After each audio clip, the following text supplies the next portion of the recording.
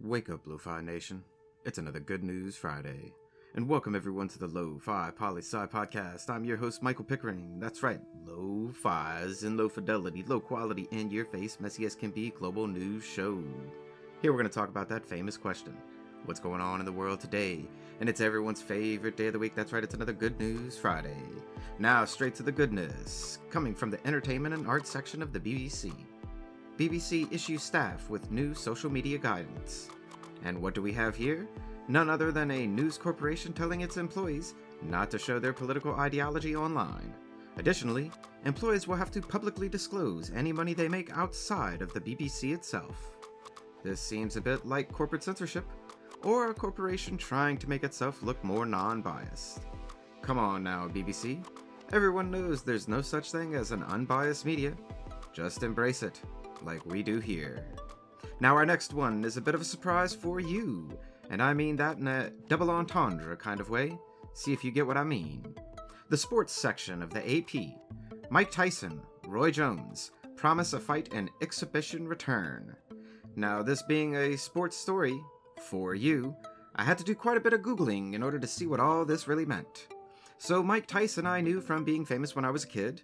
He had a Nintendo game that I was quite fond of. Other than that, I knew nothing. Roy Jones Jr., I had not known of. Tyson is 54 years old and hasn't fought since 2005. Jones is 51 years old and hasn't fought since 2018. And next month, the two are going at it in an exhibition match. Oh yeah. And yes, I had to look up what an exhibition boxing match meant as well. And from my interpretation of the readings, it means a boxing fight for no other reason than to make money. But who knows, maybe I'm wrong. Write in and tell me your thoughts. Or write in and tell me if you were a fan of Nintendo games too. And now moving forward, because we never move on from anything, but sticking with the sports news, we have one from Reuters. World Series sets new ratings low. That's right, apparently the last World Series game hit its lowest viewership last night, with only 9.8 million people watching. I didn't even know the World Series started or who was in it. I read here though that the Los Angeles Dodgers won it, even though I thought they were in Brooklyn, or something like that. But you'd expect, with global conditions being what they are, that more people would have watched this season finale of baseball. Do they call it that? Or is that just TV shows? I don't know. Write in, Lo-Fi listeners, if you're a baseball fan, and let us know why people weren't watching the game last night. Now, we have a story from the sciencey section of the BBC. Dogs are humans' oldest companions, DNA shows. Now, when I read this headline, my first thoughts were, okay, sciencey folk, you have some proving to do for me to buy this. So the story, and spoiler alert, I found it lacking in the headline more of clickbait than anything else. So scientists analyzed the genomes of ancient dogs' remains, 27 to be exact, and compared them to each other as well as dogs that are around today. And what they found is that some current dogs have the genetic markers of ancient dogs.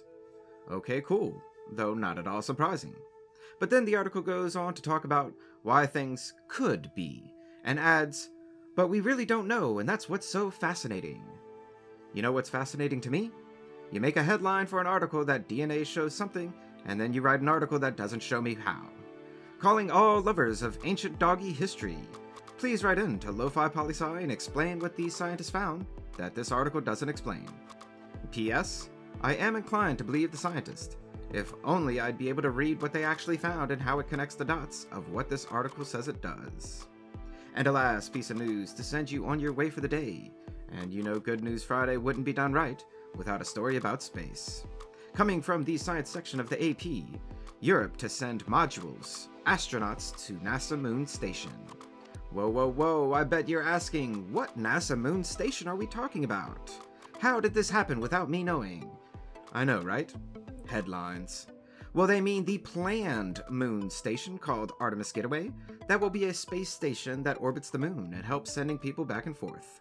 The European Space Agency will provide the main living quarters, a module for refueling and communication, and a nice window with a view of the moon. And for all this, what did they get? 3 trips and stays at the Artemis Gateway.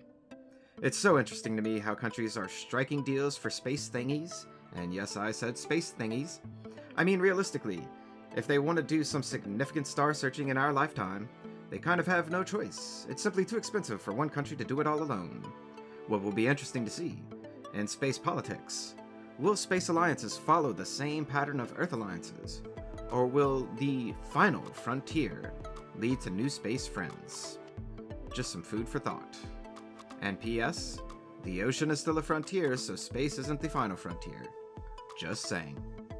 And that's a brief snapshot of what's going on in the world today. Stay tuned for Monday's episode of Pickering Unplugged. Always remember that Lo-Fi Poli-Sci is more than just me. It's the we that we be. Thanks for listening, stay safe, wash those hands, and I'll see you on the next episode of the Lo-Fi Poli-Sci podcast. Pickering, signing off.